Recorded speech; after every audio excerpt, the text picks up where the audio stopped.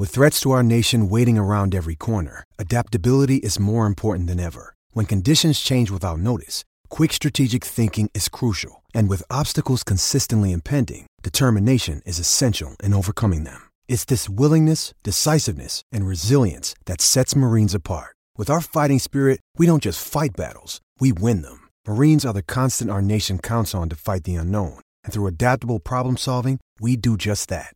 Learn more at marines.com. 630 CHED Inside Sports with Reed Wilkins. Weekdays at 6 on 630 CHED.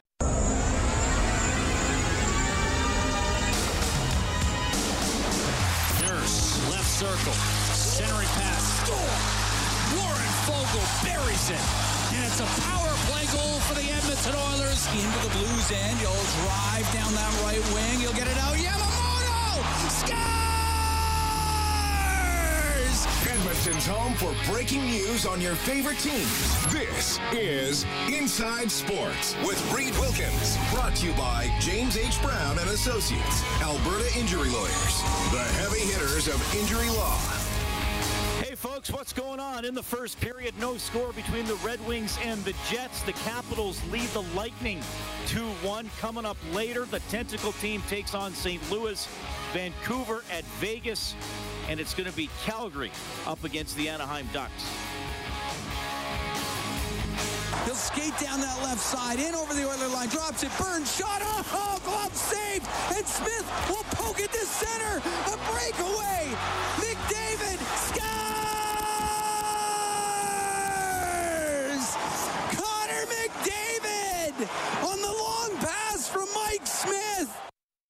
What a finish last night in San Jose. The Oilers get their fifth consecutive victory. Didn't have a lot going for most of the night, but Nuge tied it shorthanded, and then a magic moment in the extra session. Smith saves, gets the assist. McDavid finishes, of course, to extend his point streak to 14, and the Oilers inch closer to a playoff spot. Sports Club Stats, the site I like following, now has them at 91.6% to make the postseason. As we welcome to Inside Sports, powered by Sentinel Storage. Shop Canadian, store Canadian. Try 4 weeks free. Visit sentinelstorage.ca. Former NHL goaltender, now broadcaster, Kelly Hrudey. Check it in. Kelly, what did you think of that play, my friend? That's one of the best passes I've ever seen from a goaltender. Not only, well, first of all, let's start with the rush itself and the save. That was just a tremendous save. Mike Smith was incredible all night, in particular in the third period, and I'm sure you guys have talked about the big saves he made late in the third, but that was a great glove save off Brent Burns, and I kind of thought that was going to be the end of the play, and much to my surprise, he was on top of it. He is way ahead of anybody else on the ice, and that beautiful backhand pass, how he led McDavid just perfectly, just enough in front of Brent Burns, and I like I said, I don't know if I can recall a better pass from a goaltender, and I'm not surprised it's Mike Smith. For him to have the wherewithal to recognize that it was a 3-on-2 by the Sharks, and that he had the ability to not only make that play, but how perfect that pass was, how perfectly he led McDavid was just a thing of beauty. That may go down as one of the plays I will never forget from a goaltender. Well, I like how you put that, because I think that's a standout play from this season. I was talking to Jay Lynn before I came on, and I said, in a game that for most of the evening I was struggling to think what play Rob and I were going to talk about on Overtime Open Line, all of a sudden it was obvious, and that's going to be up there, probably one of the top 5 plays of the years for plays of the season for the Oilers. I mean, McDavid obviously had the incredible rush against the Rangers, but that's, one to like what, 4 seconds after Oilers fans probably have their hearts in their throats that Burns is going to win it, and 4 seconds later they celebrate victory. Yes. And I was watching the highlights on Sportsnet just before the show, and I did a freeze frame of the crowd reaction, and there's Oilers fans standing, and a couple of Sharks fans looked pretty angry, but on a lot of their faces they almost had that resigned grin on their face, kind of like, how do you stop that? If the goalie gets it up to the best one-on-one player in the league, like, what are you going to do about it? and Sharks fans are pretty knowledgeable, right? They've had that team for a long time, and there's quite a strong youth hockey program in around the San Jose area in Northern California. And so they know when they've witnessed something special, right? It's not as though you're surprising these fans and they're like, what really happened? Oh, they were fully aware of it. And that's why I think just put it in the context of, the playoff rush around the corner. The playoffs are 3 weeks from now. The importance of that save, everything in the context of it just puts it at an entirely different level than a regular save and a goalie pass in regulation. That was in overtime, puts an exclamation point on it for me. All right, I got a trivia question for you, and then I'm going to ask you to tell a story, hopefully. Who do you think has more career assists, you or Mike Smith? Well, I'm going to have to say Mike Smith, but I don't know, and I don't even know how many I have. I think I have something like 15 or 20. Is that about right? I don't know. You're close, and it is close, but Mike has edged you out. You had 16 career assists in the NHL. Mike Smith is now up to 20, so he's just slightly edged you out. But I'm wondering, do you have a favorite assist from your career or offensive play that you got involved in as a goaltender? I'm glad you add offensive play because I don't recall many of my assists. Listen, as a goaltender, there are very few plays like Mike Smith for an assist, right? Most times, and I'm not trying to be hit the plate goal and had some assists in the National Hockey League as a goalie, but oftentimes you're just setting it up behind your net. Some incredibly swift skating defenseman picks it up and rushes down the ice and passes to somebody, and they bury it, and somehow you get an assist, right? Usually it's not something spectacular. Last night was spectacular, but the one play that really stands out to me in my career, it was Game 6 of the 93 Patrick Division Finals. We're playing Vancouver. We have a 3-2 series lead, and Vancouver in this game in the second period with about 6 minutes left, I'm going to say, in the second period, they have a 2-1 lead. And then they take a penalty. So one man in the box. Keep in mind, it's the second period, so they have the long change, and I recognize that. And they cleared the ice, or the puck down the ice. I raced out at least to the top of the circle, and before they could make a full change, I fired the puck up to one of my teammates. They got caught for too many men on the ice, so we had a two-man advantage, and we scored two power play goals on that. Yari Curry scored to tie it up at 2-2, and then Thomas Sandstrom scored on the same power play, and we went ahead 3-2, and we won the game 5-3. And Pat Quinn, the coach of Vancouver at the time, said that was by far the turning point in the game and the series. And so I was awfully proud of that play. But having said that, I have to give some credit to Wayne Gretzky, because always, especially in the second period, and I still don't know why goaltenders don't do this more often in today's NHL. In the second period with the teams with the long change, if they're killing a penalty, Wayne would tell me, come out at least 15 feet outside your crease, and if at all possible, chase down that puck that they've just iced, and as quickly as possible, fire it back up. Now, we may catch them on a bad change, or we may catch them with too many men, or what have you. We just might get a great scoring opportunity. So that was Wayne's idea to me, and so that's another example of how he thought the game differently. He even thought of ways me as a goaltender playing the puck could help us. Yeah, I like how you brought that up. All those little details, right? Those little things that players try to remember during a game. Do you remember when the Oilers fired Aikens, and then Mac T actually kind of coached for about a week before Todd Nelson took over? And I remember they were working on a drill in practice, and Mac T said, when we're changing, always dump the puck into the corner on the same side as the other team's bench. So they have to bring it up the wall that's more crowded. They don't have an open half of the rink to try to spring a 3-on-2 or 2-on-1 or something. Like just little details, right? That when you're watching, you might not think that a team even thought about it, but they do think about stuff like that. 100%. And it's those small little details that not only can put a player in the National Hockey League or a coach in the National Hockey League, but may extend their time simply because they're on top of it more than other people. Okay, I'm going to ask you a short question here. The Oilers play the Kings tomorrow.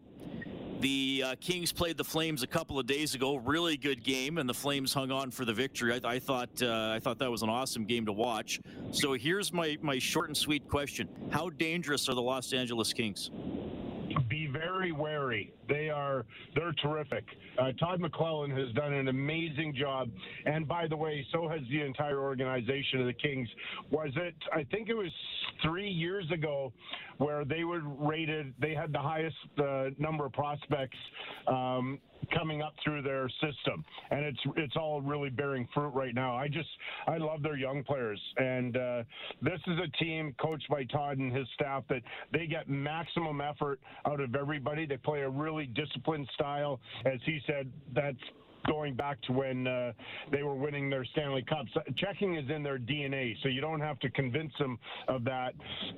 And I just really like this team. And by the way, it's a team that you probably won't know a lot of members, right? You've got to really do your research and look at your roster to figure out some of these guys.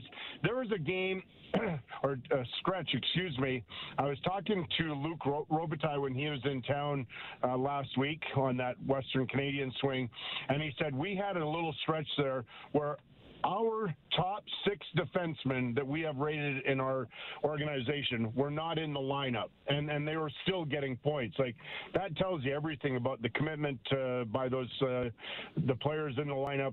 And by the way, they've got some incredible players like Anze Kopitar that continues to be one of the best at his craft. His overall game, he was just tremendous last Thursday when they played Calgary, and he was even better on Monday when they played the Flames in L.A.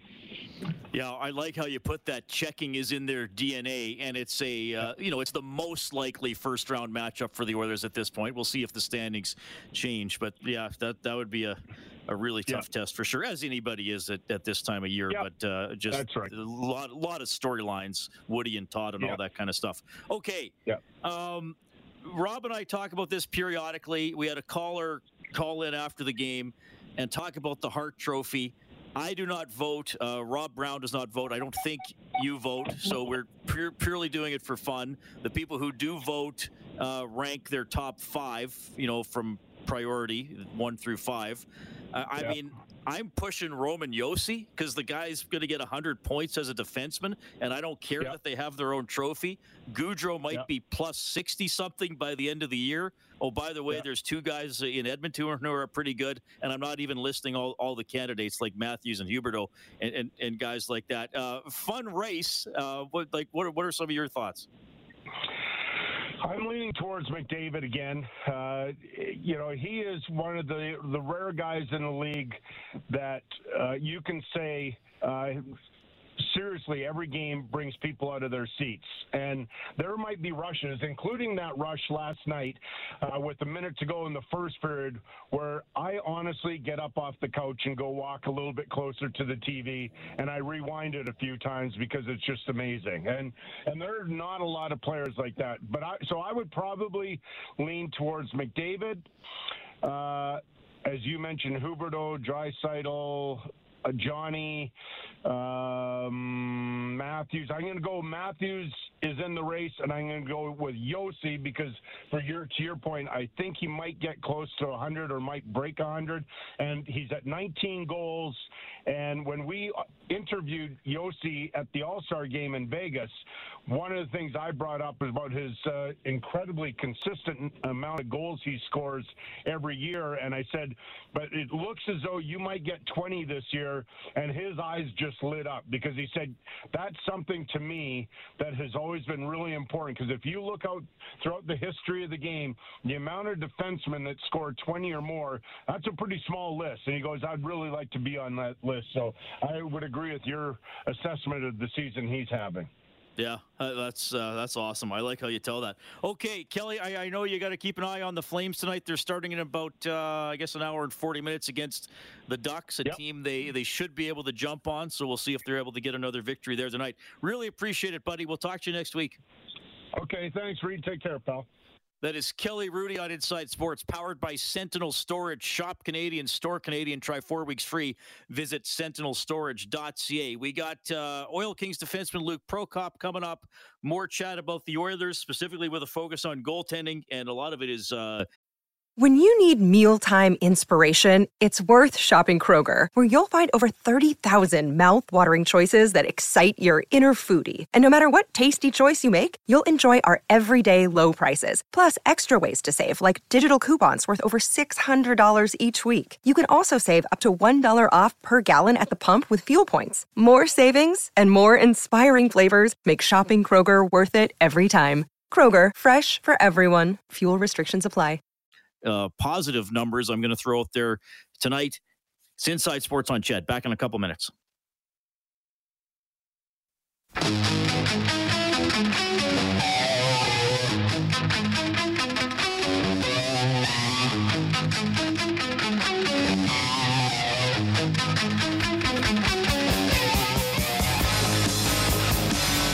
Well, I appreciate you tuning in tonight. We have an Oilers game tomorrow here on 6:30. Ched, Furnace Family Oilers Hockey. It'll be a 7 o'clock face-off show, and then puck drop at 8:30. Oilers at Kings. So we'll do an hour of Inside Sports from 6 to 7. It is April 6th, and it is the 4-year anniversary of a very tragic and sad day in our country. And I say our country, not just our hockey community, because it obviously became something that that reached far beyond people who just followed the sport of hockey. And you know what I'm talking about? That is the Humboldt Broncos bus crash.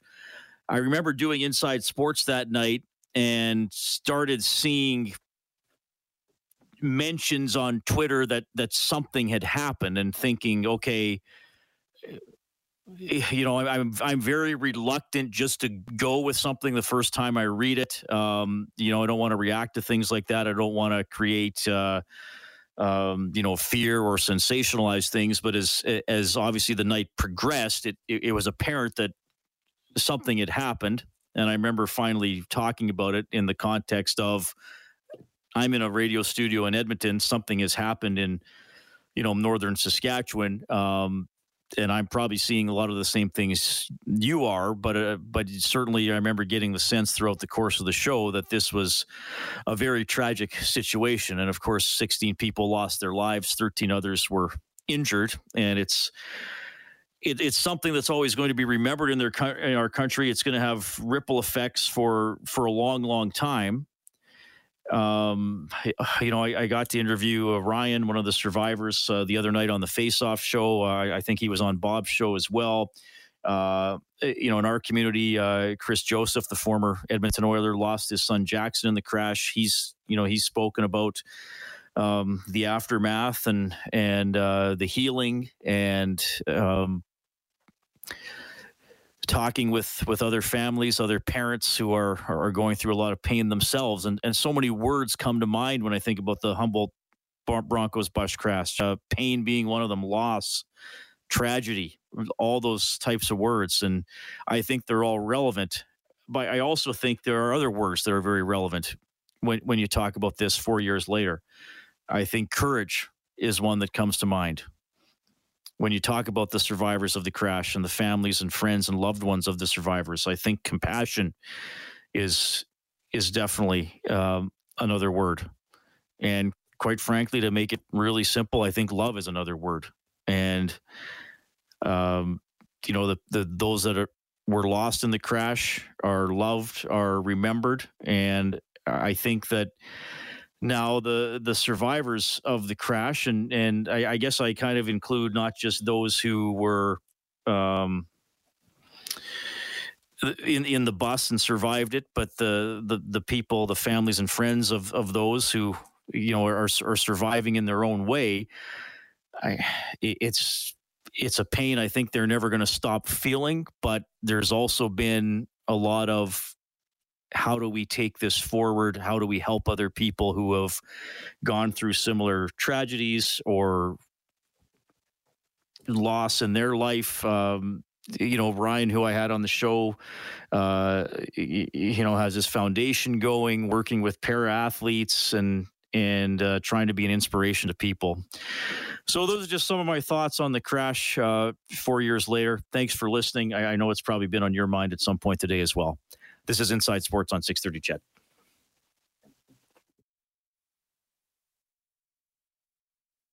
.630 CHED Inside Sports with Reed Wilkins. Weekdays at 6 on 630 CHED.